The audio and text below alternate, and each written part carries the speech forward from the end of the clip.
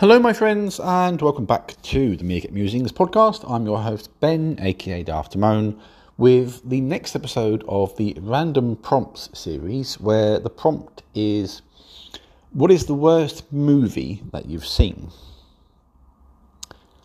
There are a couple of candidates for this. One of them I once described to my wife at the end of watching it as not awful, which was the only thing I could say that wasn't detrimental about the film. And the other one was simply, from start to finish, weird and disjointed and atrocious, and I think it was actually possibly made to be that way, I don't know. So, anyway, the film which I described as not awful was the recent Tom Cruise version of The Mummy, which was, some of you may know, was intended to kickstart a monster film universe, for lack of a better word, but the film didn't do particularly well. It wasn't a particularly great critical or financial success, and that idea stalled with the very first instalment. What can I say about the Tom Cruise version? It didn't have any of the charm of the Brendan Fraser Mummy films, particularly the first one. Even the second Brendan Fraser Mummy film, which a lot of people sort of panned in terms of plot, was at least entertaining, and so was the third one, to be fair. But the Tom Cruise one took itself far too seriously from the beginning, and it just never worked. I just couldn't get behind it in any way, shape or form. I wasn't convinced by Tom Cruise himself. I wasn't convinced by the villain. Nothing about the film particularly thrilled or wowed me. And it, like I said, it took itself far too seriously. But it's not the worst film I've ever seen. In many respects, if I'm being fair and kind, it's actually quite far from the worst film I've ever seen. But the worst film I've ever seen is a film that I can't even remember the name of. All I know is, I can't even recall how we came to watch it. Me and a friend of mine, this might have been going back to the days of Blockbuster Video, which goes to show how far back in time we're going here. But I want to say that we rented out a DVD for this, and it was something to do with a fighter pilot has an encounter with a UFO, shoots down said UFO,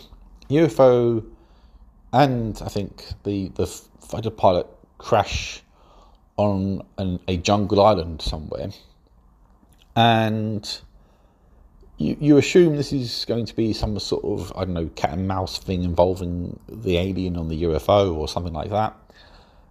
The guy catches up to the alien, only for the alien to be caught in a giant spider's web and cocooned by said giant spider.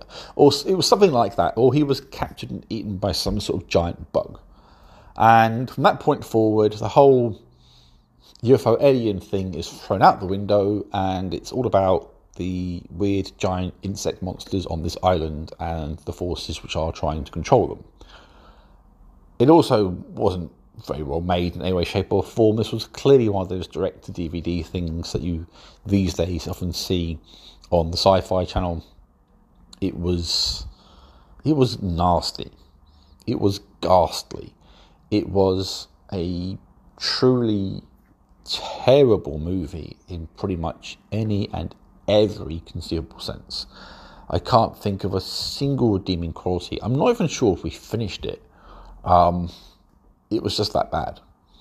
It was just something which should have been confined to the cutting room floor. It should never have seen the light of day, even if it was just purely a straight-to-DVD thing. How this film got past quality control in any way, shape or form, I have no idea. It was just horrendous. And like I said, it made no sense. But someone somewhere wanted it made, and it got made. It really was just the single worst thing I've ever seen. And this is out of a number of films I would say were pretty poor. Films which I've seen for once and would have no interest in seeing again whatsoever.